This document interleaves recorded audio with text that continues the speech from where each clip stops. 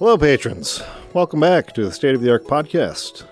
This is this month's exclusive for patrons and subscribe stars. Yeah, we're finally going to finish this game. We're going to finish up Undertale finally. It's been 4 months we've spent on Undertale here. Yeah. But we're going to finish it up today. So pretty soon we'll have a vote on the next thing we item cover. of media. It'll probably be a movie or be a TV movie show this time. Yeah, it'll probably be something. We don't want to spend another 4 months on one thing again. Let's just watch Jurassic Park or something. Yeah, that'd be sick. Movie's awesome. So we left off kind of right at the ending of the game, and we went through a little bit of essentially a neutral ending. Right. In the neutral endings, you fight Asgore, you can kill or spare him, I guess. Right. And then Flowey comes in. You have the final boss fight with Flowey, and then the human wakes up on the other side of the barrier. And I think Sans calls you. And there's like a lot of variations to that depending on what you Who did. you killed. Who you killed yeah, and who you didn't what kill. you did. Yeah. Yeah. So the pacifist run, which everyone should be aiming for within this game, because it's really cool. Everybody's there, and it's a really fun ending. Yeah. The interesting thing to note is you cannot get a true pacifist ending on a first playthrough. No, really? You have to watch a neutral ending, even if you didn't kill anybody. But then Flowey will come up at the end of it and say, you can just reload your save, by the way, and then just go through the final boss, and then get the true. So you don't have to actually play through the whole game I remember again. that. I remember that. Yeah, I remember. I did that, yeah. Yeah. So you have to watch the neutral ending first, then you can just do the final boss, which is a different final boss in True Pacifist. Is that because you don't fight Asgore in that version. Oh, right. Because Toriel comes in and stops him from fighting you. Yes, and then he just kills all of them. Yeah, that's right. And then the boss changes a little Yes. bit. You end up fighting. It kind of gets crazy. It's really, really hard. Yes. But yeah, it's basically Flowey kills everybody, and then their hearts float up, and then he breaks all of their hearts into a million pieces, and he claims that he's destroyed their memories. He destroyed their hearts. Like, they're gone forever. They're completely gone forever. And then you have to fight him, and it's really hard.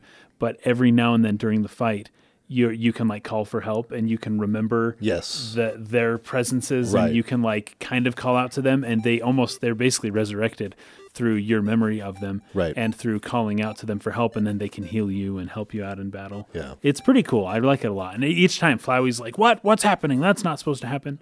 And it's Azrael. He actually reveals the true form. Yeah. The son of Toriel and Asgore, Azrael. Right. So it's like Azrael is the one fighting you in his like demonic right. Azrael form. And he looks very demonic, yes. Yeah, and so you resurrect all your friends, like you're saying, and then at the end of this run, you end up talking to the child form of Azrael. Yep. He tells you about how he and the first child who fell into right.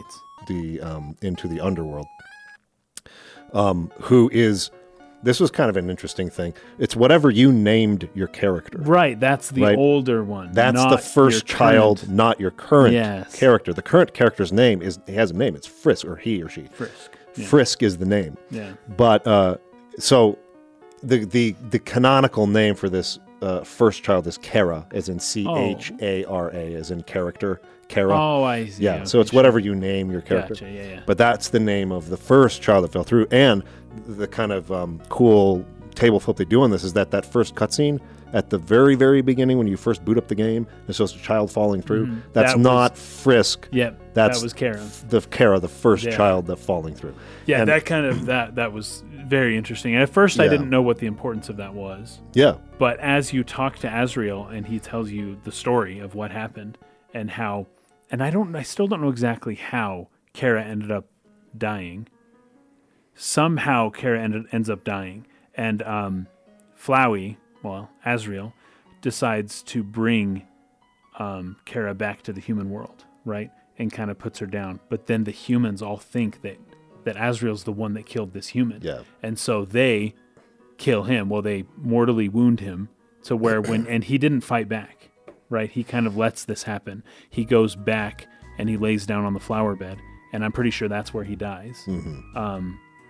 And then through Alphys's experiments, that's right. The soul His of soul Azrael's put into one of the flowers. The golden is put into a flowers. flower. Now- Those experiments are coming. Yeah, Yeah, we're going to talk about that for sure. That's kind of crazy. But yeah, that's an important part of the story. And to understand that why it's so important is because we aren't Kara. Like Kara would have forgiven Azrael easily. We are Frisk. Frisk is a whole different other person. Our experience with Azrael is nowhere near the same, not even close. And so for us to then forgive Azrael or say that it's okay or to help him out, it actually, I feel like it means a little bit more in a way, at least for us as the player, because it's like, oh, we're getting to know this person like anew, and we aren't that original person. We're a whole new person, but we can have that special like connection with him anyways. It was really interesting. Before I carry on here, after this is over, you have a chance to kind of walk back through. It's at the beginning, yeah. Did you go all the way back and talk to Azrael there? Yeah. Okay.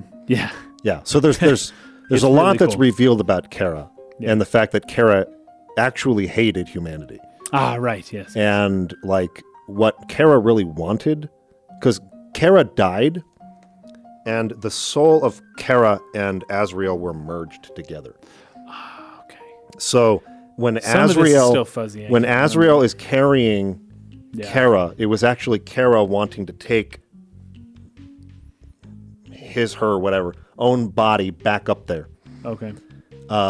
and take vengeance on the humans in Okay. Azrael's body. Azrael and Kara sort of fought for control of Azrael's body at this point. So he says that it was him, Azrael, who had decided not to attack the humans when they attacked. Right? He made the decision not to do that. Okay. So, anyways, that's why he ends up dying from the wounds. What I had said was technically not correct then about, well, maybe some of their relationship. That's really interesting because I guess in the end, Kara is more of the canonical bad guy then? Yeah, like Canonical villain? the genocidal maniac Yeah. human character is Kara. Yeah. And you can become that Yes. if you do the genocidal run, which is fascinating. You're basically a reincarnation of Kara at that point. Yes. But if you resist that and you don't do that, there is some type of like a two sides to this, right? Where Yeah. Frisk and Kara, they are different people, but they're kind of the same person, and Yes. you thought you were one or the other the whole game. And in some ways, at least to the player, you could say that Frisk is forgiving him/herself. Yeah. Like saying And that that- this is me, this is a different side of me, this was me, this is who I thought I was, but like, it's okay, something like that. And there's a big part of Flowey wanting to sort of reconnect, Azrael wanting to reconnect with his old sibling / best friend Kara, Right. as the player, as like a sort of substitute for that, right? Like as a stand-in for that, something that he misses there. And there's a whole lot we got to go into in regards to Flowey and his ability to reset and like all kinds of Yes. stuff. Yeah. Which we fun. will get to. But in the end of the True Pacifist route, he'll explain all this. If you walk back through the whole game, talking to all the NPCs, you go back to the beginning, he'll tell you all about this. And you really are different from Kara. You're not Right. who I thought you were. And But Azrael doesn't want forgiveness, and he doesn't feel like he has any chance at a future. yeah. And basically kind of is about to disappear, isn't really Right. alive, yeah, technically. And this is really touching moment in the game is when Frisk gives him a hug. yes, That was really cool. I just Yeah, thought that was it was great. great. That was the part where I'm just like, man, this game's too good. It's really good. It's too powerful. Because after all of this and despite everything that's happened, Frisk just goes up and gives him a hug. It's just like so perfect. it's great. So, anyways, the other thing that's mandatory. So I had everything pulled up here to kind of go over like what you have to do, what's mandatory for each ending. Let me pull it up real quick.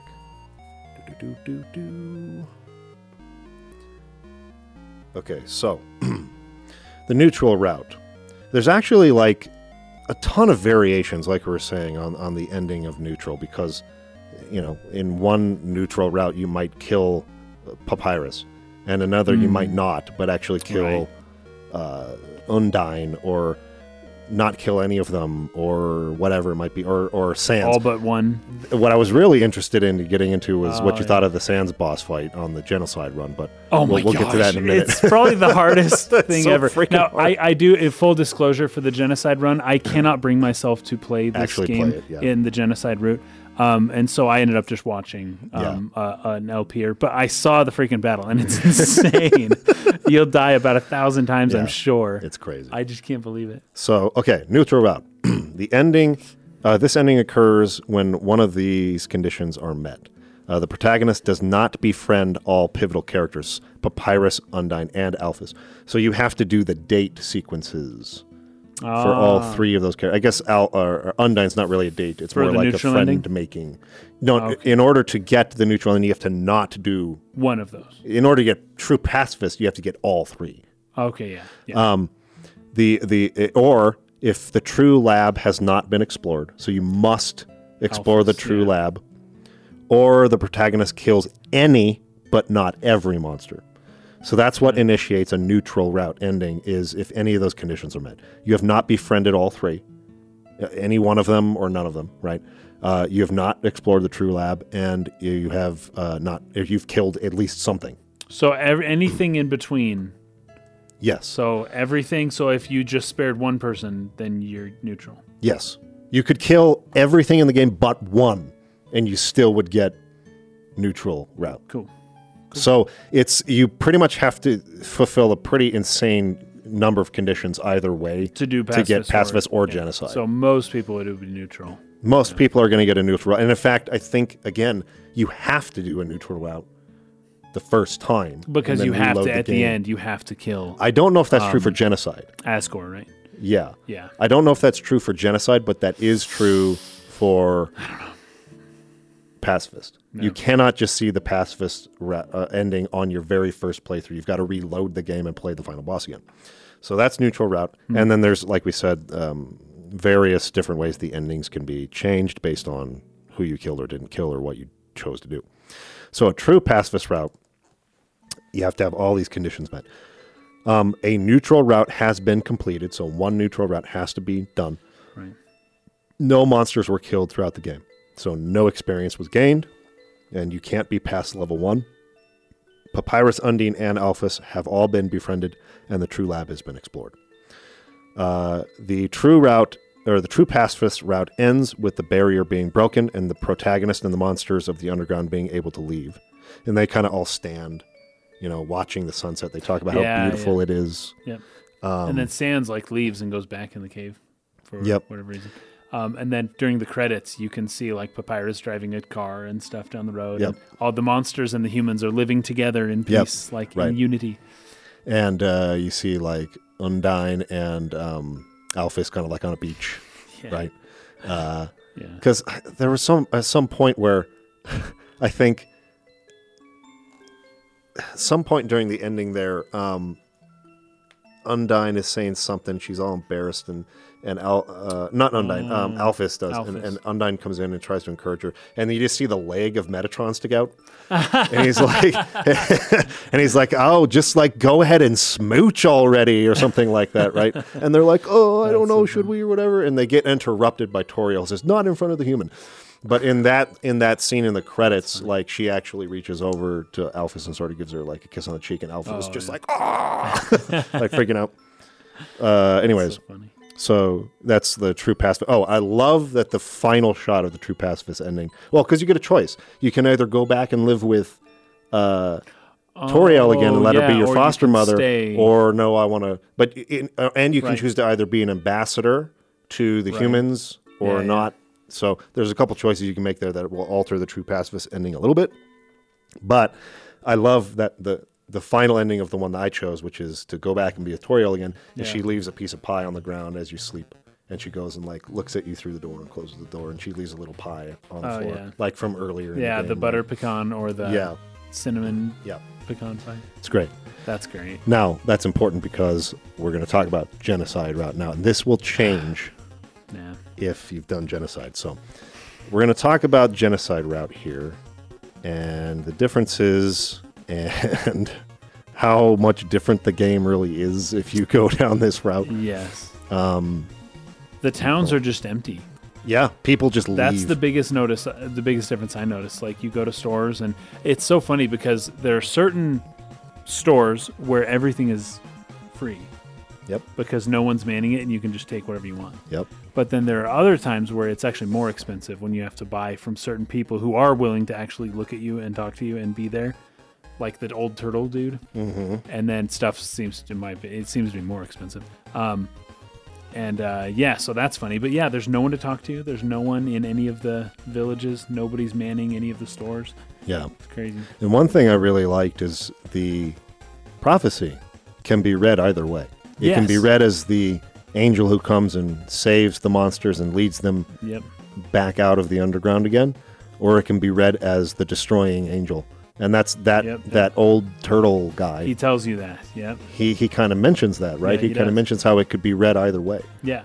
And it's cool. I just love the symbol too, because you've got the circle with the wings.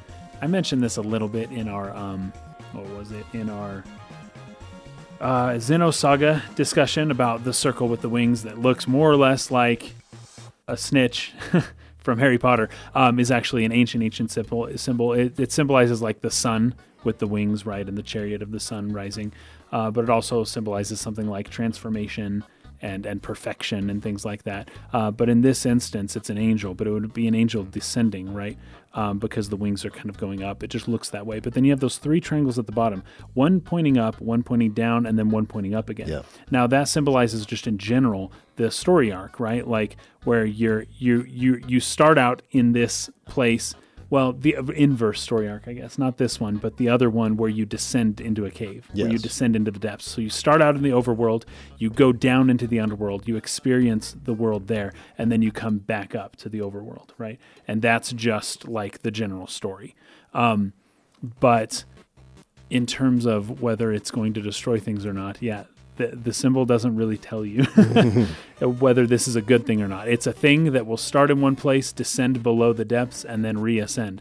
But what did it do when it descended below the depths? Well, I don't know. It either killed everyone or saved everyone. It's beautiful though, and the embodiment of the angel being a person, right, or more particularly a human. Yeah, some cool themes there as well. So here are some of the differences when you're going through on the genocide route. If the protagonist exhausts the kill counter before encountering Nabstabluk, which is the little ghost with the headphones, they vanish when the protagonist approaches them. So you don't even have a chance to interact. The NPCs for Frogget and Vegetoid never appear in the world. In Toriel's home, checking the cupboard in the kitchen prompts the flavor text, "Where are the knives?" Whoa. Which you wouldn't get otherwise.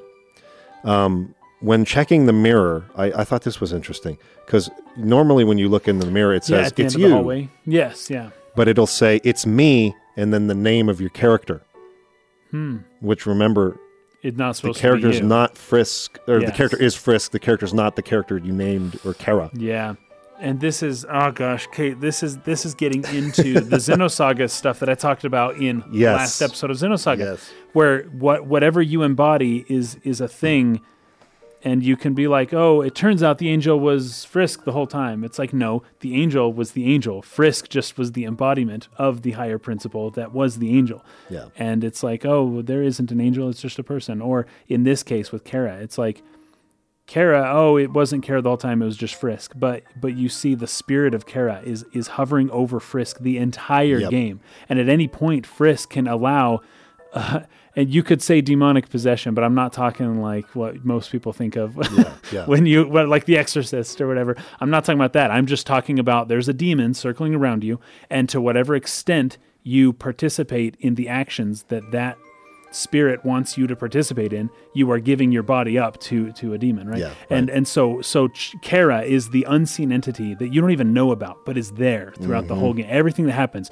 there's this thing that's there, and to whatever extent you embody Kara, the evil Kara, is the extent to which Kara kind of takes over your being and takes over your body. And by the end of the game, when you look in the mirror and you see either Frisk or you see Kara, that shows you how much you've embodied this other character. And I think I mentioned if there's like a number, if the number's high enough, or the number of people the that kill you've killed. count. Yeah, so depending Yeah. on how much you've embodied Kara, Kara will literally, you may as well be Kara. Kara is controlling you. And you think, Yeah. no, I'm controlling the character. It's like, no, you're embodying an idea that even you, the game player, you're embodying an idea when you play this game that is, like, You are the body of Kara. you're the body of an idea. Yeah.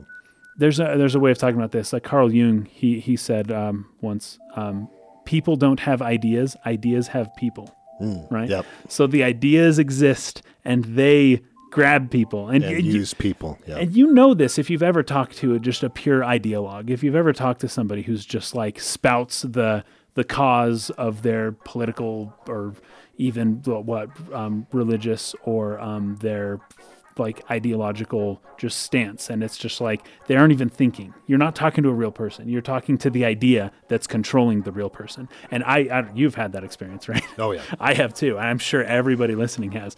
There's something to that. And I think it's really profound because it's not just the angel. Which one are you going to embody? The angel of death or the angel of life? You have the choice, but either way, you're giving your body up to one or the other. This moment too, where it's like Kara's the angel of death. And it's beautiful. I don't know. It's really cool. Yeah, I really love how they do this stuff. Yeah. And I'm going to read an article a little bit later on in this podcast talking about the connection with Jewish mysticism that this game has, and it's pretty deep and intense. So I'm not just grasping ideas here and implying them into the story of the game. That there is some deep religious mythology that this game is based on. Yeah. Let's see. So when facing Toriel at the exit of the ruins, the protagonist kills her with a single attack, regardless of how well the attack is executed. So all you have to do is attack her just one time, even if you get in the center of the eye or not. Yeah. And it'll just kill her in one hit.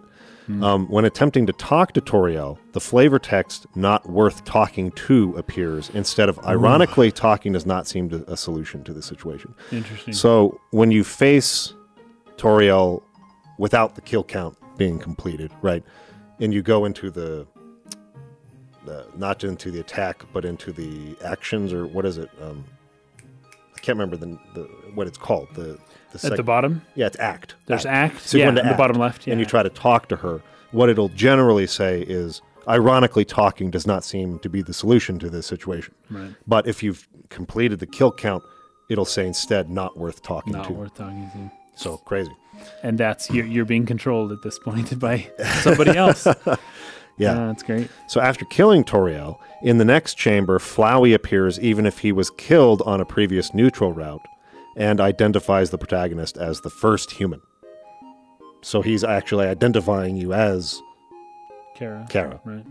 Interesting. If you've done that. So that what you're saying is completely what's happening. You're totally embodying Kara there.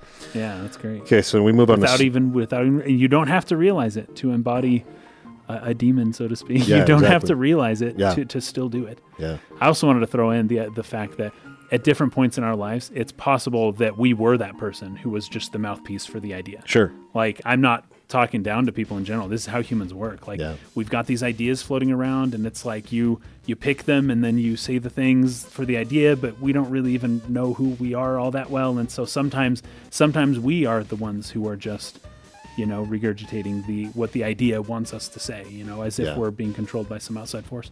Yeah. So we move into Snowden here. When encountering Sans, he is disturbed by the fact that the protagonist does not react to his joke. Yeah, yes, I remember seeing that. Because you do the farting, or the whoopee cushion joke. In his hand. Yeah. And he's just like, nothing, really, nothing. Oh, there's another thing, though. I believe Toriel says something along the lines of, it turns out, I thought I was keeping you in the house to protect you. It turns out I was keeping you here to protect them. Yeah. And that's when and so it's like either way, she's serving as a barrier either to protect us from them or to protect them from us. Yes. Either way, she doesn't want to let us through the door. Right. Yeah, that's sad, really. But after playing the Pacifist run, it's very sad. He then attempts to hide them behind a conveniently shaped lamp, but they ignore him. Papyrus runs in and leaves after Sans tells him he found a human and does not notice the protagonist. Sans then tells the protagonist that they should continue pretending to be a human. Pretending to be a human. Keep pretending to be a human. Yeah. The save points, instead of saying that the protagonist is filled with determination, now start counting down how many monsters the protagonist has left to kill before the genocide route can be completed. That's crazy. That's crazy. I've never done this route myself, so this is stuff that I didn't notice either. I just watched it. I did not play it. I refuse. I will not. This game's too pure. It's too meaningful. It's too beautiful for me to just go kill everyone that I have this deep connection with. I don't want to. Yeah. Snowdin Forest marks the first instance of overworld music being slowed down in the genocide route. Oh, I didn't notice that. However, it is important to note that the various events cause music in Snowdin to revert to its normal state, namely after the word search tile puzzle and bridge gauntlet segments. The music returning to its normal speed does not include a failure of the route, or does not indicate a failure of the route. You also don't have to do any of Papyrus's riddles, any of his puzzles. You just walk through them. You just ruin his puzzles, and you don't do any of them. And then Papyrus gets upset because you're not playing any of his games, and you just don't do them. And then Sans is like, really? Come on, you could just try to do one of them. Don't you like games? Don't you like puzzles? It's funny. When Papyrus finally notices the protagonist, he initially does not recognize them as a human. The music slows down and becomes lower pitched when this happens. Right. Doggo shivers when the protagonist approaches him. Ah, yeah. The protagonist can take the 3 snowman pieces from the snowman until they become a useless pile of snow. Yep. The protagonist ignores all of Papyrus's puzzles, and some of them appear to be solved with Flowey's help. The protagonist walks through the electricity maze before Papyrus finishes explaining it. Yep. The music speeds up and becomes higher pitched after this happens. Sans and Papyrus have different dialogue regarding the word search when it is either checked or skipped. If the word search is skipped, Sans remarks that he should have made the puzzle a junior jumble as opposed to the crossword during the neutral route. If the word search is checked, Papyrus complains that he can't work in this environment before leaving. The switch in the snow puzzle has already been pressed down by vines. The spikes are already retracted for the X and O puzzles, and Papyrus is absent. The ice bridge for the XO puzzle is already expanded. The protagonist cuts off Papyrus' explanation of the tile puzzle and walks through it before he can activate it. The Gauntlet of Deadly Terror is retracted after Papyrus feels like the human would not appreciate it. After Papyrus leaves, Sans warns the protagonist that they will have a bad time if they continue the way they are currently going, specifically mentioning the protagonist's upcoming battle with Papyrus. He then seems to teleport out of the area and the music stops. Given how difficult that battle with Papyrus is, or not Papyrus, but with Sans is later, it's you're not playing along with my brother's games. I don't like this situation. I don't like you very much. Right. Yep. You don't like my jokes. That's right. You don't think it's funny. You're not nice to my brother. Yeah. You're killing everybody. There's nothing redeeming about it. I don't like you. And he's like the hardest boss in the game. So. He is. It's incredible. If the protagonist kills the greater dog and has yet to kill Snowdrake, all the save points say that comedian until he is killed. Jeez, that's crazy. If Snowdrake is not killed before the kill counter is exhausted, the save point text changes to the comedian got away, failure, and the genocide route is aborted. Oh, wow. Okay, after meeting the requirements, once the protagonist exhausts the kill counter, all Snowdin NPCs except Monster Kid evacuate. So everyone's gone in Snowdin except Monster Kid. Yeah, that's right, yeah. Papyrus tries to convince the protagonist to be a good person and immediately offers to spare them. Even after being killed, he still believes that the protagonist can do better. Yep, he says that. I still believe that you can change, you can be good. Yeah, this is what I wanted to bring up to you in regards to one of the things you said in the last episode regarding offering mercy to Flowey at the end, the most evil person, right? No, I know what you're going to say. It's totally reversed. Yes. Everybody offers you mercy and says, I still believe you can be a good person to you as you're going through killing everybody. It's incredible. It's the total reversal of the situation. And you really feel that too. Yeah. Like it really feels it. And they all become such good people as you're playing and that's actually, this is what surprised me the most about the Genocide run is how, because like I actually was able to feel even more for these characters, ignoring all of the death and destruction, because their new dialogues showed just a different side of them and how they would react in this different situation, especially Undyne. Undyne has some very interesting dialogue at the end when you kill her, where it's just like her, everything that she's doing is trying to protect the monsters and stuff, trying to protect her people. And it's even Flowey in the end, even Flowey is like, I will spare you. Please don't hurt me. Like, you become so evil that even Flowey is just like pales in comparison to you. Yeah. And it's crazy, but you actually do experience still a pretty meaningful gameplay experience through the other characters in how much they resent you, but how like good of people they seem to be. It's really cool. It's like true pacifist route. You are sort of embodying a Christ figure, right? Yes. In giving forgiveness even to the worst, most evil character in the game. Yep. But in this reverse form, you get to know what it feels like to be offered mercy and forgiveness as the most evil person in the game. It's crazy. I could never play the genocide run. I couldn't do it. It's wild how you can be on both sides of that exchange and come away with a completely different feeling. Yeah. Right? Yeah. Of what forgiveness means. Yeah. Yes, that's true. It's crazy. That's true. That's probably the most brilliant part of the game to me, is how it could as I'm watching this one and remembering how it felt to do this one and realizing I'm on the other side of it now. Yeah. It just made me feel totally different about forgiveness. Me if that too. makes sense. This game is incredible. This game's on something else. But I noticed that as we were going through, as I was going through watching the game, not playing it, I slowly started to feel that. I was like, wait a second. I thought it was going to more or less be the same dialogue, but now they're dead. And okay, it's like, no, they are their best selves. Yeah. In the genocide run. Yeah. That's probably the best way of putting it. Yeah. Just wasn't prepared for that. It was really touching. It was really cool. So now we move on to Waterfall. On the neutral route, most of the Echo Flowers produce a message stating it's strangely silent after killing Undyne. On the genocide route, the flowers produce this message by default because no one's around. Right. Starting in Waterfall, encounters are marked by a smiley face above the protagonist's head as opposed to an exclamation point. All of excited to kill. Yeah, right. All of the NPCs are absent except Monster Kid, Gerson, and the Temmie shopkeeper. Like Snowdin, most of the puzzles are already completed. Rocks are not falling down from the waterfall in the rock puzzle room. The bridge seeds are already aligned. So it's like it doesn't even bother giving you puzzles to do. It's just like, keep going on your rampage of killing people. In some ways, the game is shorter Yeah. on the genocide run, other than the battles will be, they're not like the same or longer, I guess. Yeah. At least the boss battles. You probably kill all the other enemies pretty quickly. But. Yeah. The northern wall in the wishing room is already open. Onion Sun does not appear. Onion San, the crazy guy. Yeah. When Monster Kid offers to help the protagonist reach the ledge, the protagonist climbs onto the kid's shoulders roughly. The protagonist's actions upset the mad dummy so much it causes them to become corporeal, turning them into the glad dummy. Since the protagonist helped the mad dummy become corporeal, they immediately offer to spare them.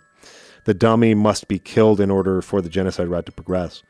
So they try to offer, like you said, it's like the best version of every character. Even mad dummy becomes glad dummy. Neither Nabstabluk nor the snail show up in the Bluk Acres, meaning that the game of Thunder Snail cannot be played.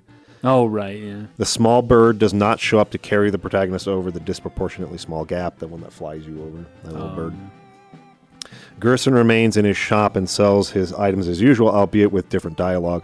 He also appears to have some meta-knowledge, knowing that the protagonist cannot harm him, as the shopkeepers cannot be fought, and thus their threats mean nothing. That's really funny. That's great. Oh, man. Temmie Village is empty except for the Temmie shopkeeper, who behaves normally, seemingly unaware of what is happening, and the Temmie that watches the protagonist from within the wall. And that Temmie watches the protagonist from within the wall. The Tem shop has no option to pay for the shopkeeper's college education.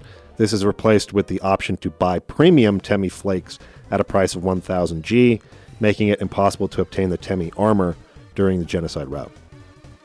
If the kill counter has not yet been exhausted for Waterfall, a dialogue box appears between the second and third Echo Flowers and the pathway to the bridge, reading strongly felt number left. Shouldn't proceed yet. So it's letting you know.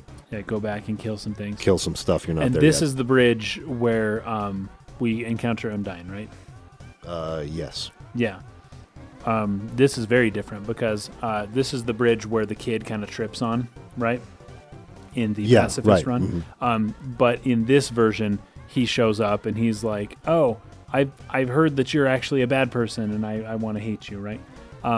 It just goes so differently. He really does just hate us right away. Yeah, right. And then we go into a battle with him and we have to kill him. That's a rough one for me. But then Undyne shows up. I know, it's just crazy. Undyne shows up and is like, "No, I'm protecting the kid and I'm, go home and I'm trying to help you and all this stuff." And then we fight Undyne, and that was probably the part with Undyne where it made me feel like you didn't see that side of Undyne. She wasn't nearly as silly and stupid and was a lot more like serious and a good fighter and trying to actually protect the monsters. And you feel it too. You feel like, because in the other one, it's hard to feel that Sans or Undyne or anybody are actually protecting anything because you're just this pacifist character and it's just a joke.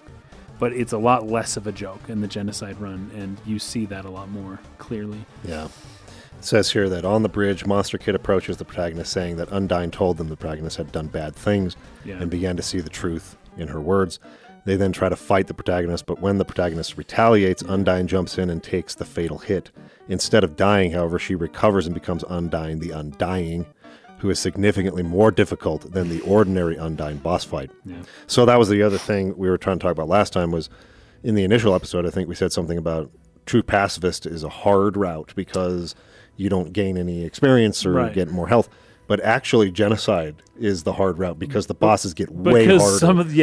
And granted, you have more HP, you have stronger attacks, that kind of stuff because you've actually leveled up. Yeah. I don't know that accounts for how difficult some of this is. Like, especially the Sans fight, it's unbelievable. So hard. Cannot believe it. After being defeated, Undyne dies with a smile, aware that Alphys is evacuating evacuating the monsters ahead of the protagonist and will tell Asgore to absorb the souls he has collected. So she bought time. Yeah. The Welcome to Snowdin Town sign is removed, although its hitbox is still present. Now we move into Hotland in the core. Mm-hmm. Alphys is absent in her lab. Instead, Mettaton acknowledges the protagonist's malice and flees. The lights are already on. The console that shows the protagonist says it's me, name again, when interacted with. Upon being inspected, the hole in the wall yields the message, "It's just here to complete the look." Snowdin, like Snowdin and Waterfall, most of the puzzles are deactivated. Most of the lasers are off. The only exceptions are the first opposing ship puzzle to the left and the 3 lasers on the conveyor belt on floor 3. But these are the puzzles that Alphys would have been trying to help you with. And since she's not interacting with you at all on this route, they're just deactivated. There's nothing because, and that even drives home again. She had activated them in the first place. It's so crazy. Munchausen proxy almost. she had those were not already on. Right. And then she helped you with them. She turned them on so that she could be useful to you. So that she could turn them on. It's so crazy. It's so cool. I didn't realize that the very first playthrough I did a long time ago. It was only on this one where I caught on to that. That is cool. The Royal Guards are encountered... whoops, wrong one. The Royal Guards are encountered much earlier at the 3 steam vents before the entrance to Mettaton's cooking show set. They attempt to avenge Undyne. They can both be killed in one hit. Mettaton's quiz show, cooking show, and news report and musical performance do not occur. The elevator in Hotland can access every floor from the start. However, floors L1, L2, and R2 are cut off by force fields, preventing the protagonist from getting the stained apron and encountering So Sorry. The force field that cuts off elevator L1 disappears after reaching elevator R3. Muffet does not show up for her bake sale. It is still possible to buy from the bake sale, but this does not prevent the fight with Moffat. Before she has fought, she does not consider the protagonist to be fit to eat, but attempts to dispose of them regardless. I'm going to skip ahead a little bit just to get to more of the more important things that are different here. All the NPCs other than Burger Pants are absent in the, what do you call it? That like casino, hotel place, whatever it is, resort. Oh, yeah. The MTT resort.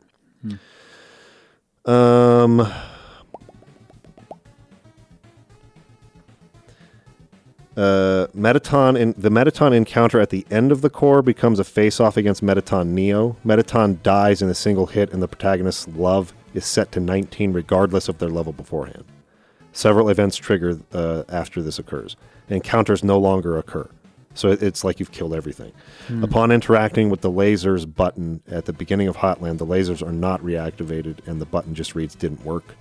The lasers in the conveyor belt are deactivated. Okay, so New Home, we're at the end of the game. A slower, lower-pitched version of Small Shock plays in the place of Undertale, so a different music. A box appears in front of Asgore's home and the last corridor. The present box in Asgore's home and otherwise contains the worn dagger now contains the real knife. And the text About Time displays when equipping it. The present box in Asgore's home that otherwise contains the heart locket now contains the locket, and the text Right Where It Belongs displays when equipping it. Examining various objects throughout Asgore's home yields unique descriptions. I'm not going to read all those. He leaves them in the kitchen and the hallway. There are 2 keys. I unlock the chain. Okay, I'm going to skip all that. While walking through Asgore's home, Flowey talks to the protagonist. His dialogue replaces the story of Azrael and the first human on the neutral route, where all those ghosts kind of show up and talk to you, right? Yes, and it's just Flowey. Yeah, Flowey just talks to you like 20 times as you're going through. Flowey pops up and just tells you more and more, and is very honest and does not do the mean, creepy face very much. Yeah. Is pretty serious and just kind of tells you the whole story. In fact, tells you a little more of the story than you got in the neutral in the neutral or the pacifist run. Yeah. He tells the protagonist about his life ever since he was a flower, his own ability to save, and why the protagonist started killing. You know, this is beautiful because as you read these, just be thinking about your own playing experience. This is what's the word? My brain isn't working well today. This seems to be, it's a similar parallel experience to just the player himself, not Frisk, but the actual player who's playing the game. Yeah. So it's like all of a sudden I was getting bored, and so I decided to maybe kill someone, and so then I figured, hey, and then I reset the game and just killed everyone, and then it's basically how humans play video games. Yeah, right. Crazy. He even seems to break the fourth wall and insult those sickos that stand around and watch it happen for not playing the genocide route themselves. Yes, for not, well. Yeah. Yeah. Flowey reiterates his kill or be killed mentality, saying that he and the protagonist would not hesitate to kill each other if the need arises. But then Flowey realizes what that means. Yeah. Because immediately Flowey's like, well, but I don't personally want to die. So between the two of us, we're so crazy. It's so funny because Flowey seems to have met his match. And so now that Flowey is dealing with Kara, Flowey all of a sudden is a lot more willing to compromise and a lot less like mean and horrible and I'm going to kill you. It's like, oh, well, as soon as Flowey makes that out loud connection that, oh, you would totally just kill me, wouldn't you? Wait, I'm not ready to die. And you've killed everyone and you're probably going to kill me. And then it all kind of goes in this new direction. It's beautiful. Yeah. So he flees as you aggressively approach him. The music changes to a slower, low-pitched version of Anticipation when these events occur. In the last corridor, Sans does not judge the protagonist, but instead warns them that they will have a bad time in an attempt to deter them from destroying the timelines of all worlds. So we should talk about that real quick. Yes, timelines. Yeah, this has real world implications. Yeah, why don't you go ahead and explain this one? So once you complete the game in the genocide run, you can't go back and experience the game as if it was your first time. You can't. The game remembers what you did in your previous playthroughs, if you've saved it to the cloud on Steam or on the console that you're playing, the game will not allow you to have a regular experience once you've done the genocide experience. So even the neutral playthrough will be different. But is the pacifist playthrough even possible? Yes, you can do a true pacifist route. Okay. But the ending changes slightly. So the ending will be different, and I do believe there is some dialogue throughout that keeps hinting at your previous life of murder and treachery. Yes. Right, where Sans will be like, hey, you're pretending to be a human this time, I see, or something like that. Mm-hmm. Every now and then you'll get these little bits of dialogue that's like, the game will always remember that you once destroyed everything and killed everyone. And even if you thought you were being innocent doing it because it's just a game, you can never go back. And the game will even mock you too. It'll be like, what? You think you can just like rewind time? Like, that's not how anything works. Mm-hmm. Sometimes the game won't even let you. Once you've completed a genocide run, you'll start up the game and it'll give you a black screen for like 10 minutes, and it'll just be like, you made your choice. Like, you have to wait for 10 minutes for Kara to show up and talk to you. And then finally it's like, okay, you can do it again, I guess, like whatever. But like, it's different. It's never the same. Never the same after you've done this route. So you ruin the timeline. He's also referring to the fact that Flowey can reset. Reset the world and reset it, and it has done so over and over and over again. And Sans, you see that in the pacifist run, I think. Yes, there are certain characters who have this sort of feeling of deja vu, like something feels familiar, but they can't really put it together. Sans is privy to the fact that Flowey has this ability to reset the game, reset the timeline over and over and over again. Yeah. And so in this fight against him, he'll bring that up. Like, he'll be like, you've reset this many times. He thinks the player is the one responsible, because the player is the only other one in this world aside from Flowey who has the ability to save and load and reset. And so Sans feels like he's put it together, that it's been the player who's been resetting the timeline, and he's reached this moment of Nietzschean futility.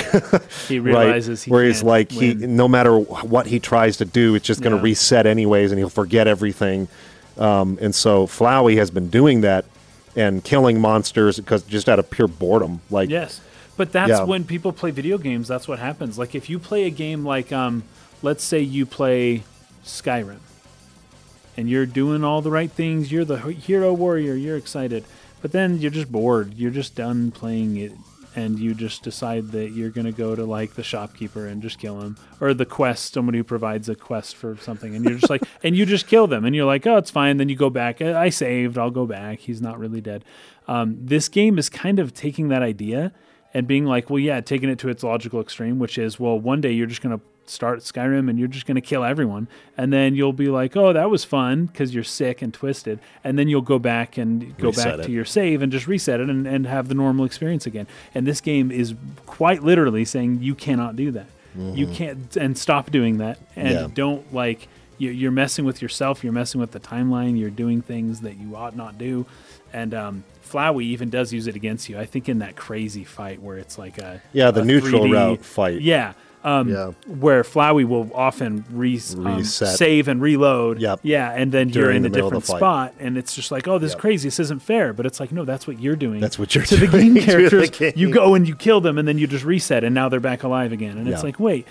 And then you maybe kill them again, or you don't do it this time. But either way, you're just kind of playing with the world in a way that's probably not healthy for the mind, maybe. I don't know. I'm not saying that video games like that are horrible. It's just like, when everything you do, when every game, and I feel like that's what Undertale's doing, when every game is you just kill things. Mindlessly killing. At some point, it is going to actually affect your world. I'm not saying you're going to go become a murderer. I'm just saying it'll just kind of desensitize you to certain things, and it'll affect you in the real world. You know, it's not...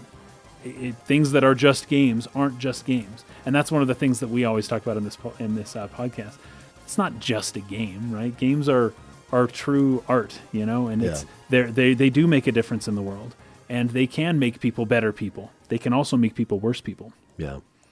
I'll say this, like, I'll be one of the first people to defend games as not being something that makes people more violent. Of right? course. There's no and that's evidence for that, right? Yeah. And people making those claims are, ridiculous. But I also have to admit games have certainly desensitized me to violence. Me too, dude. Like, me freaking too. extremely so. Yeah. That doesn't mean you'll do anything, but Yeah. like the medium is powerful. It's a powerful medium. Yeah. It can affect your behavior, or at least the way you see the world. Yeah. So there's definitely something to that, I think.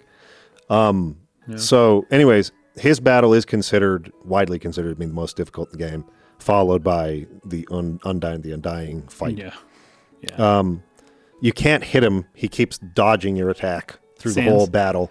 And you have to keep, He does this funny thing too, where he's like, he just kills you immediately the very first time he fights you, and then you come back and he goes, "What? Is it not unusual to open up with your best attack?" All right, that's what he does, because usually it's like later on the boss gets harder and harder. With Sans, just right away, it's as hard can be, and you just kind of go from there. You basically just have to memorize everything that's going to happen in order to beat him. And I love that beating Sans is not about being stronger and attacking him. It's about outlasting him, and his laziness is eventually what gets the better of him. I brought that up, He's not fit enough to fight you.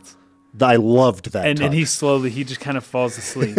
Yes. He just kind of, he can't. Because I love that, because his way of trying to make it impossible is that, well, I just won't end my turn. Yeah. Like, it'll just stay my turn. Like, because in a turn-based RPG, you switch turns. Yes. He's like, I'll just keep my turn forever, and we'll just see whose determination is the strongest. Like, you just sit here forever until you give up. Yeah. And you just sit there and wait for a long time until he falls asleep. And then when he falls asleep, you can push the box that you're pinned in down to attack. And you go attack him, and he wakes up and dodges it, and he's like, you thought I was going to fall for that, and then you hit him. Yeah. And then he's cut, and then he's kind of bleeding out his mouth. Walks away. He says, Papyrus, you want a drink or something like that? He's going to go to the restaurant. What's it called? The MTT Resort for a drink. Yeah, but yeah.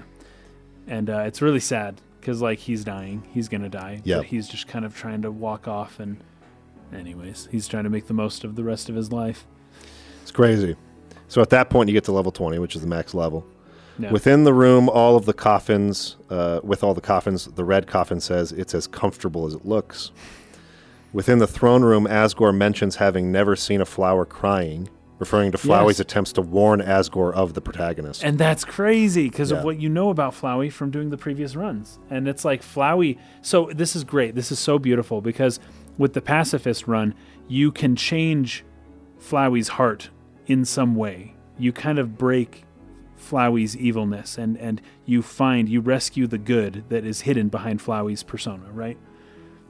You basically do the same thing in the genocide route, out of fear.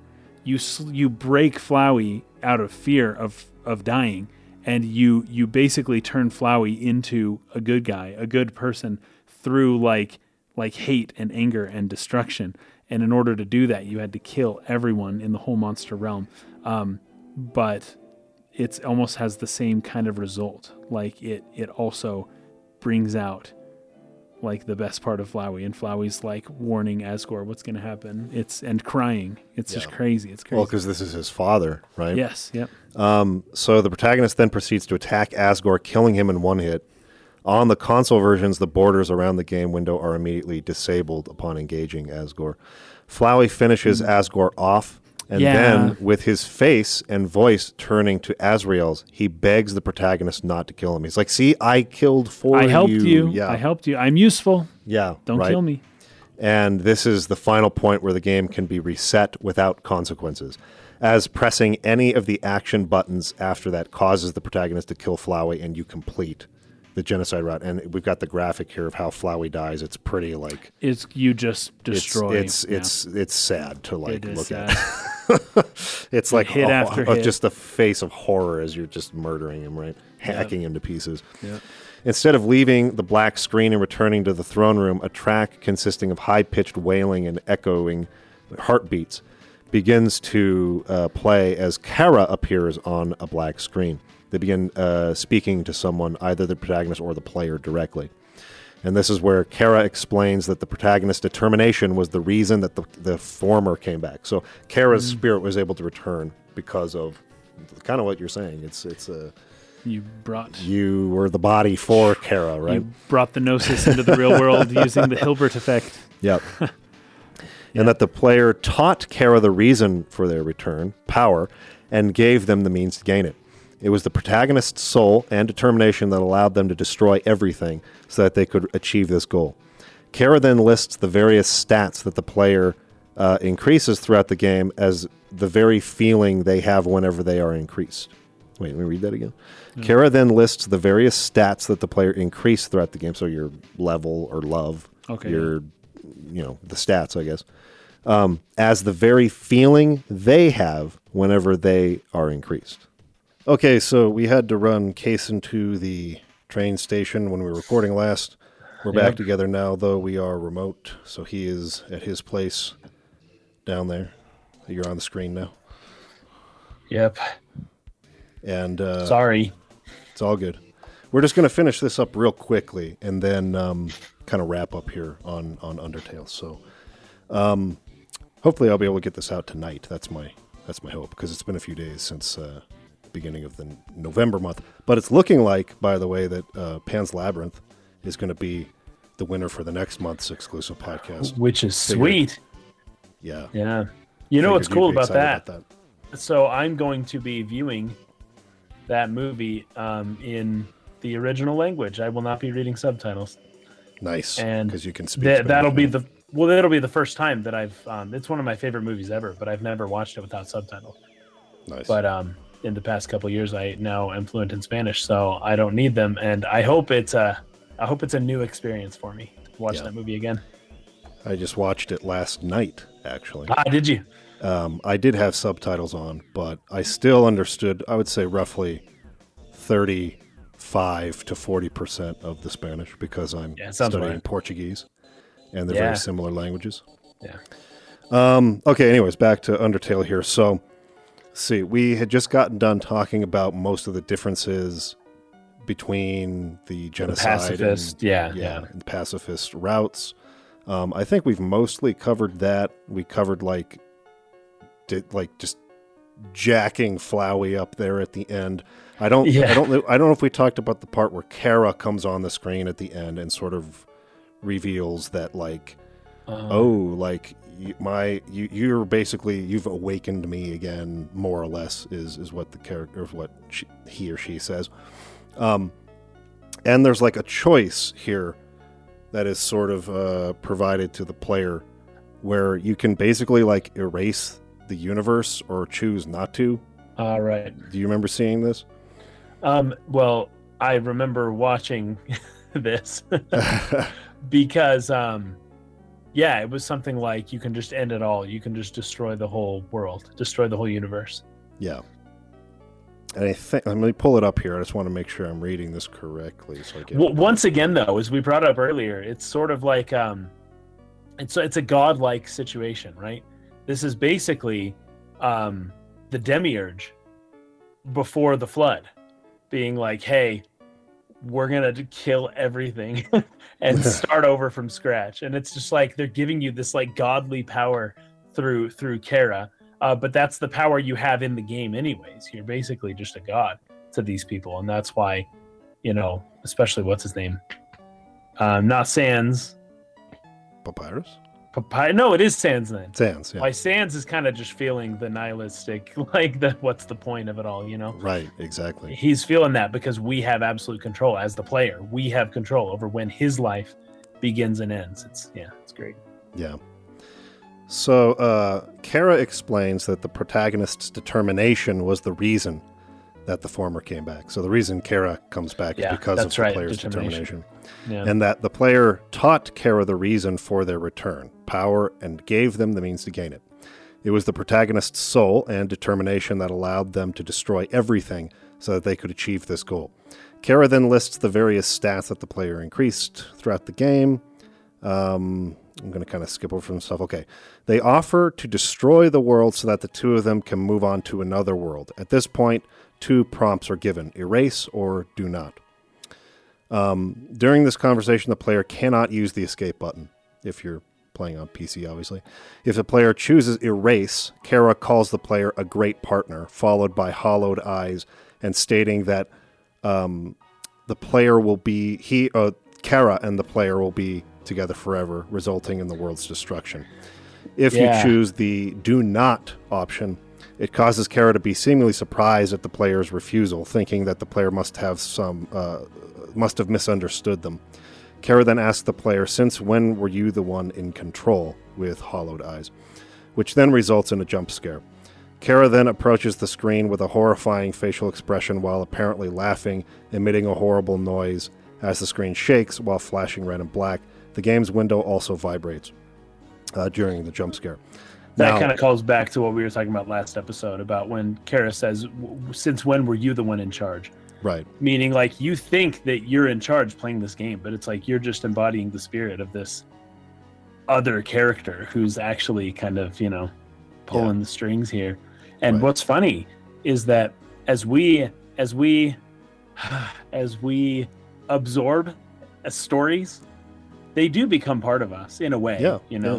I know I'm getting a little, what would you say, mystical, but they do become a part of you. And when you do that, it's like, oh, it's just a game, no big deal.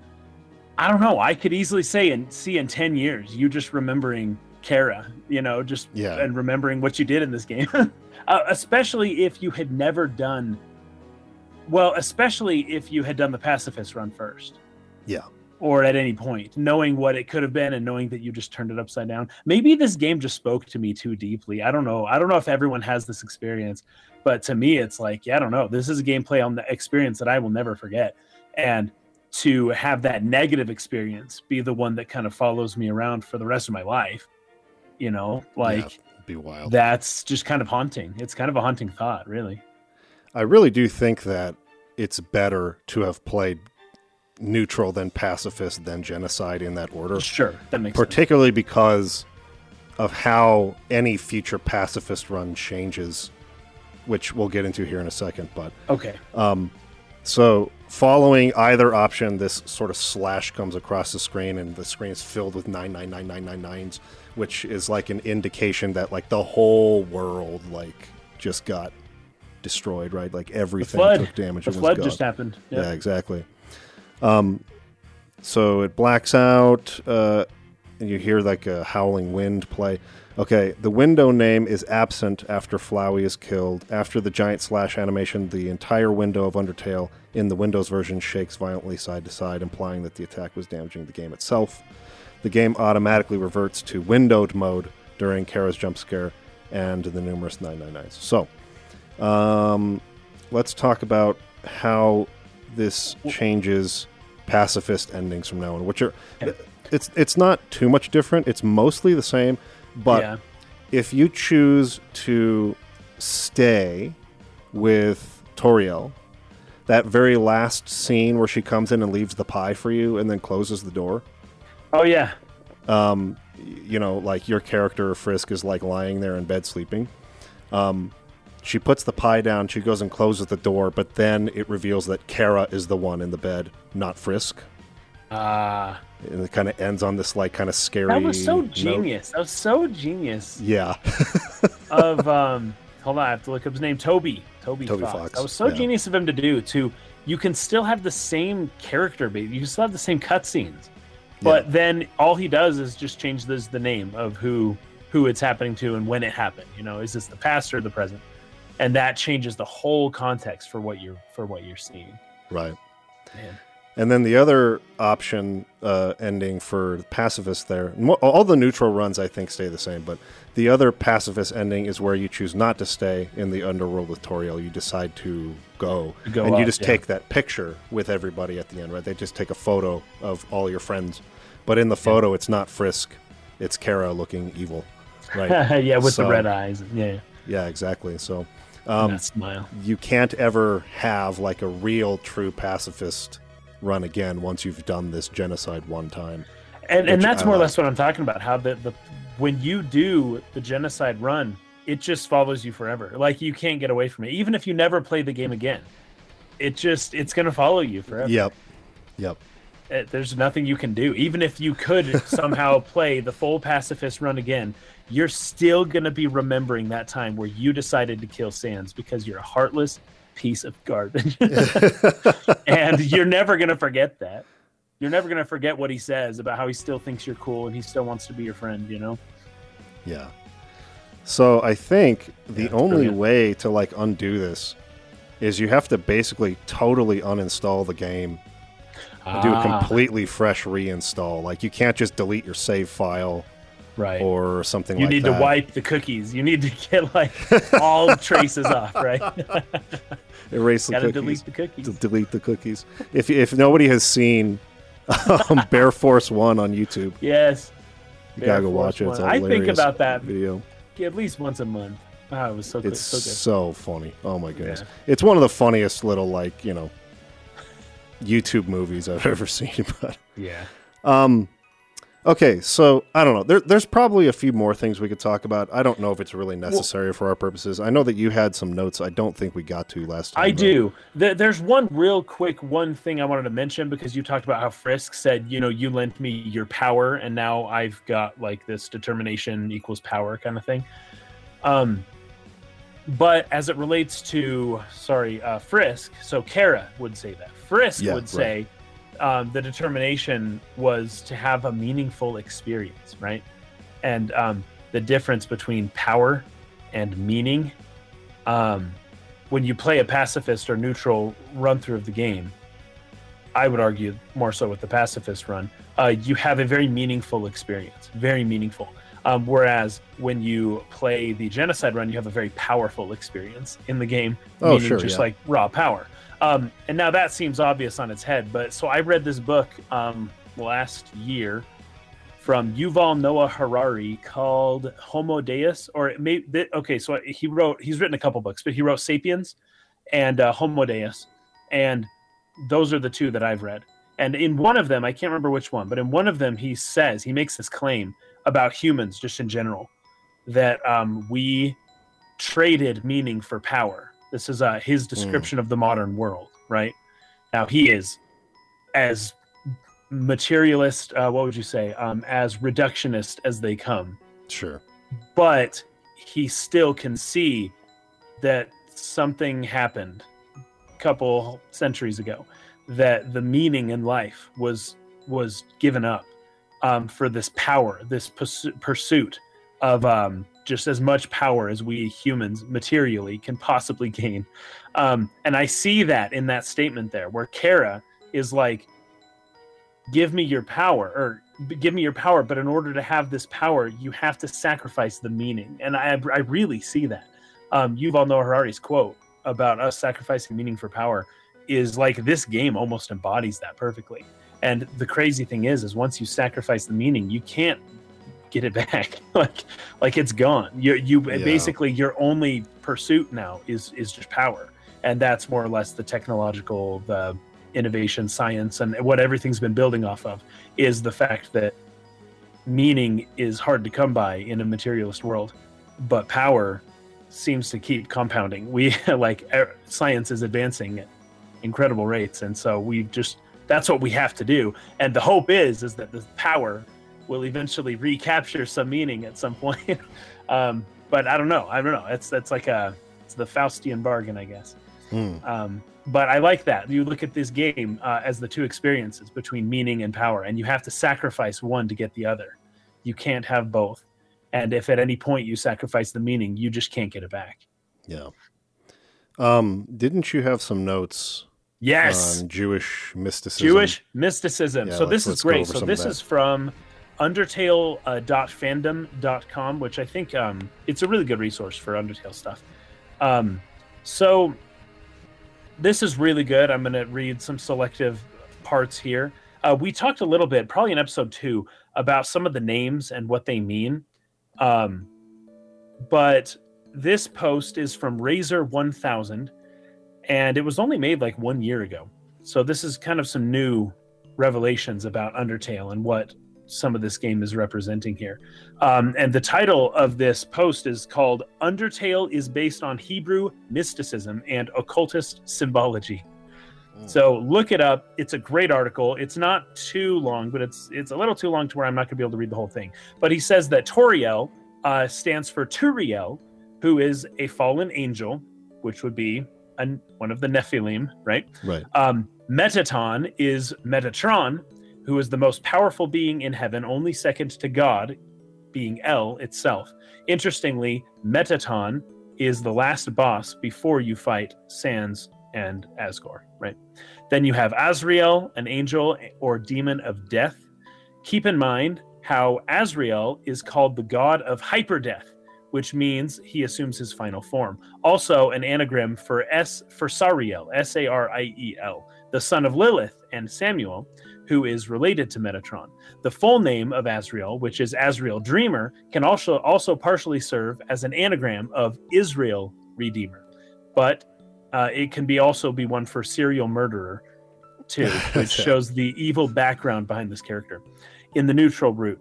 So Omega Flowey, who is Azrael, right, highly resembles a seraphim-like being, a very powerful kind of angel that looks like a Lovecraftian creature and can twist reality, right? So finally, then, you have Asgore. The character holds a strong resemblance to Moloch. And if any of you guys know about something called Bohemian Grove, look it up. It's kind of crazy, but there's a nice Moloch statue back there. At least I think that's Moloch. I could be wrong about that. I was going to say an owl statue at Bohemian Grove. I it's thought an maybe owl. you were referring to another thing, which is why No, I then that looked was it up. it. But That was it. the owl is like the big one where the dudes do the little ceremony in front of it with like all the torches and stuff. Yeah, it's an owl, but doesn't have like hands and stuff? Well, I'm looking at it here. Does it not? Okay. It's kind of hard to see because these images are terrible. I'm looking at. I'm looking at the same ones. Yeah, it's just like kind of a secret place, so it's towering owl-looking thing. I think it's just wings on the side there. I'm not seeing hands, but okay, that makes there sense. could So be. it's not I a mean, goat. because it's a wide shot and it's not like very close up to it, and there's people standing at the base, so I don't really know for sure. But anyway. Anywho, this Washington Post article says Bohemian Grove, where the rich and powerful go to misbehave. Yep. All right. That's one way of putting it. Yeah. Anyways, the theme of human sacrifice is portrayed at the Bohemian Grove, but I guess it's an owl. So that must be a different god then. My Moloch analogy is probably a little bit off there. So Toby, here we go. So Toby Fox uses trumpets a lot in his music because of his Toho-like music style, Toho being a Japanese anime. But these trumpets are special. They have a royal sound to them. It certainly sounds like the prelude for a sacrifice to a king. Which king? The King Moloch. Another interesting fact is how Asgore uses a trident, an object often associated with demonic god figures. Also, check the core machine, and you can see it looks like a Moloch statue. If you look closely, there are 2 hands and 2 horns, and the hands make it look like Moloch sitting in his throne. And under this machine, there is a fire and flames. Inside the core, there's a hexagonal symbol everywhere on the floor that resembles Saturn's North Pole, and the hexagon is curiously enclosed in a square. One of the symbols of Saturn worship. Now, you guys have to understand Saturn. Saturn is Satan, basically. Saturn is Seth. It's the Roman equivalent of the Egyptian, Greek gods, Kronos, I think, in the Greek. But it very corresponds closely to Set in ancient Egypt and something along the lines of Satan. And that's sort of where the word Saturn comes from. And that's also why it's Saturday, which is like the party day. Best like day of the week. Best day of the week. That's Or actually Saturnalia. Friday, Saturnalia being the big festival at the end of, a cycle that is where people let loose and misbehave, right? Sure. So let's continue. One of the symbols of Saturnian worship is a black cube, which is used frequently in Abrahamic religions. Who is Saturn? Samael. And who is Samael? Satan. Who is Satan? The devil. I love this poster. This is great. The hexagon is also a symbol of Metatron, which is referred to as Metatron's cube. And if it's a perfectly dimensioned cube, then it probably has some reference to the Holy of Holies as well. That's me talking, not this guy. Okay, so then we have the pillars of Yakin and Boaz, which is great, but it's something you should look at. You got the Masonic pillars. You have the all-seeing eye of Saturn. Scroll down a little bit. Gaster. Who's Gaster? Gaster's one of the enemies, right? In Undertale?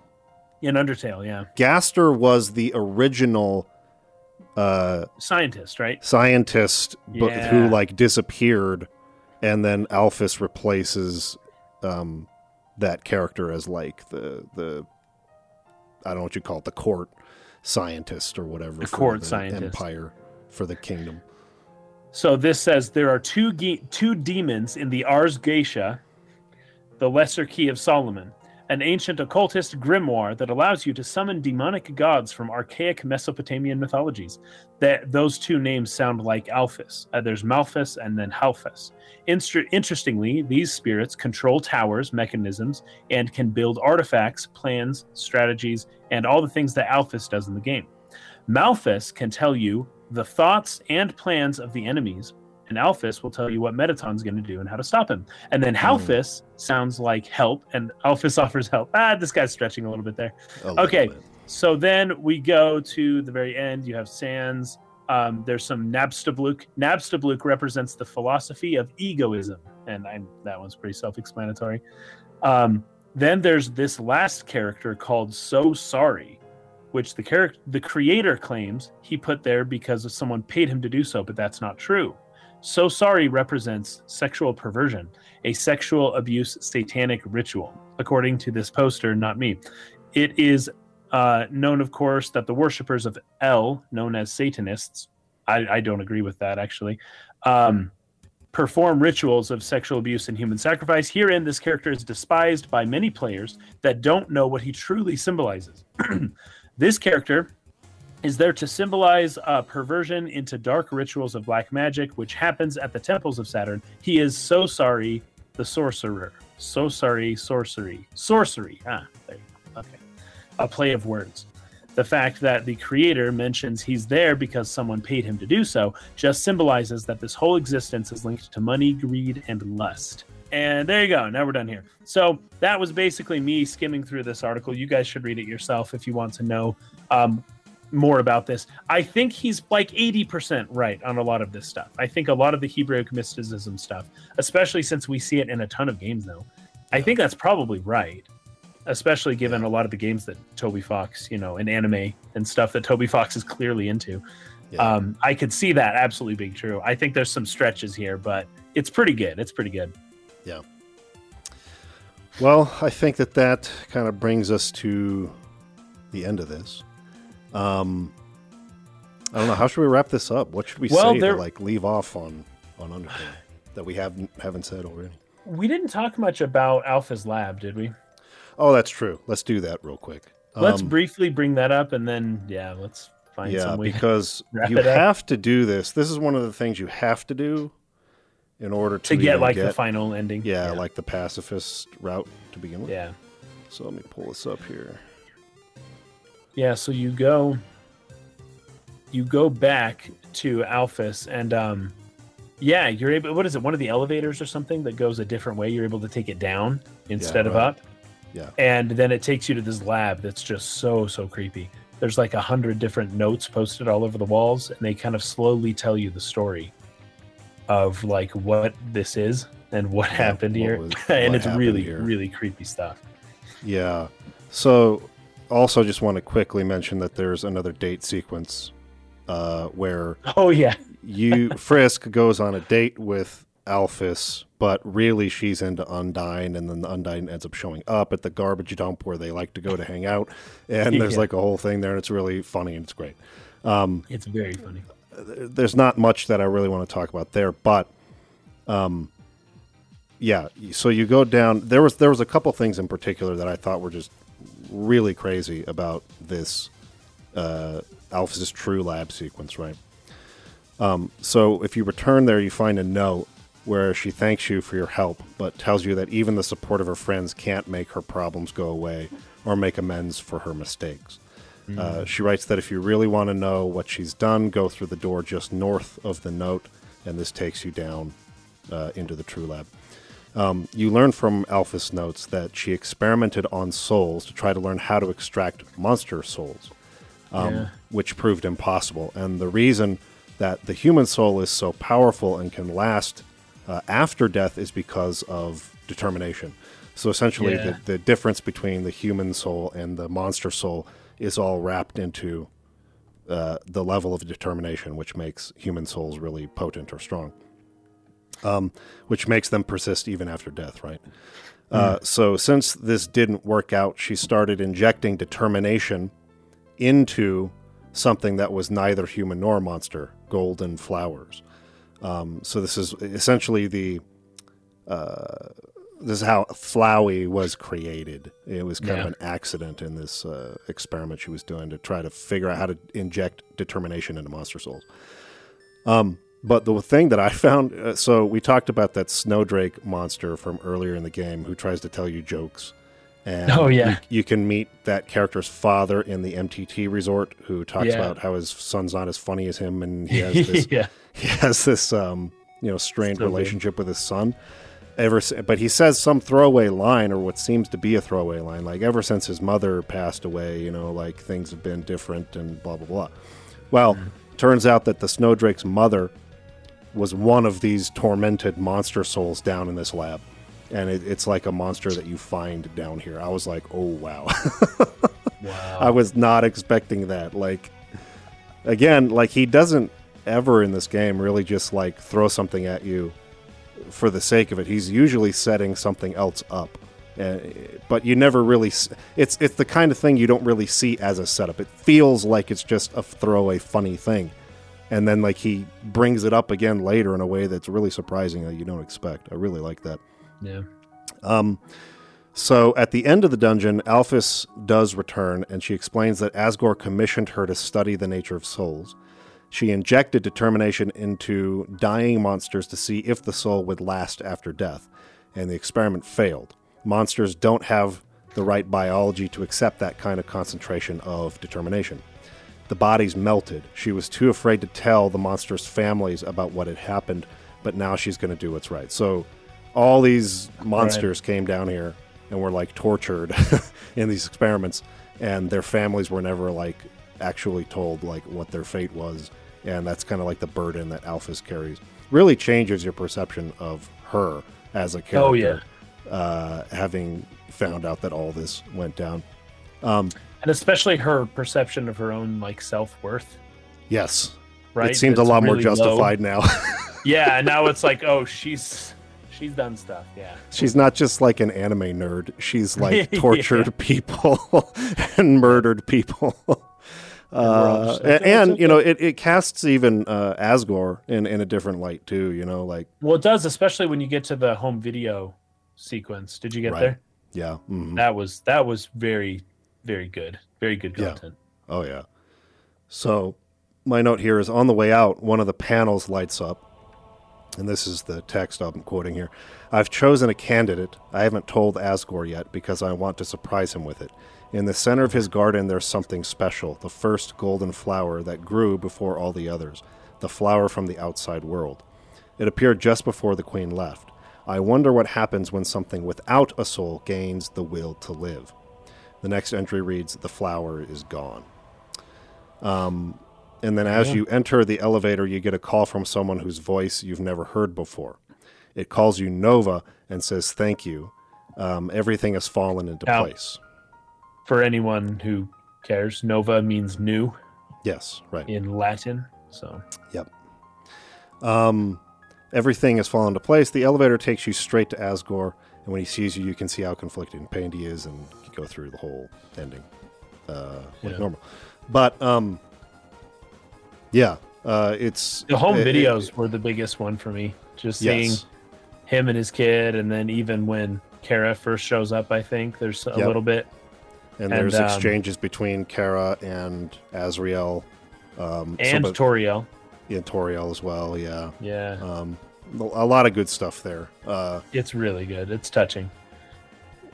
Anyway, I guess when we set out to do a podcast on this, we were thinking we'd do it in 1 or 2 episodes, and ended up being 4. And I still feel like we didn't really get as into it as we could have. I sensed that too. I was like, this is going to be frustrating because this game is deep, but it's also so hard to analyze. It's just really hard. It is hard. And no matter what we said, we weren't going to be able to do it justice. Like this is just an experience, a playthrough I'll never forget. It's really good. I was not expecting 4 months. We usually really do stick to the 1 hour. Maybe we don't go over an hour and a half for these ones, whereas for our other podcasts, we'll go a bit long. So yeah, I wasn't expecting this to take so long. Apologies for any of you who did not like Undertale, but this was a really, I don't know. I even though we didn't end up treating it adequately, I don't think that's possible. This game is too meaningful. If you play it right, it's too meaningful to really be spoken of at all in any way that like approaches the true nature of what this game is. Like it's more than just a game, that's for sure.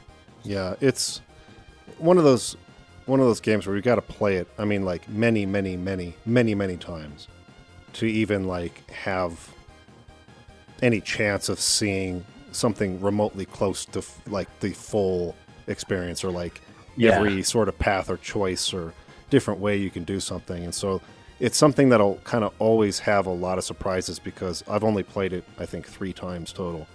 And so I feel like every time I pick it up, I'm going to kind of see something different, in the future, which I kind of like.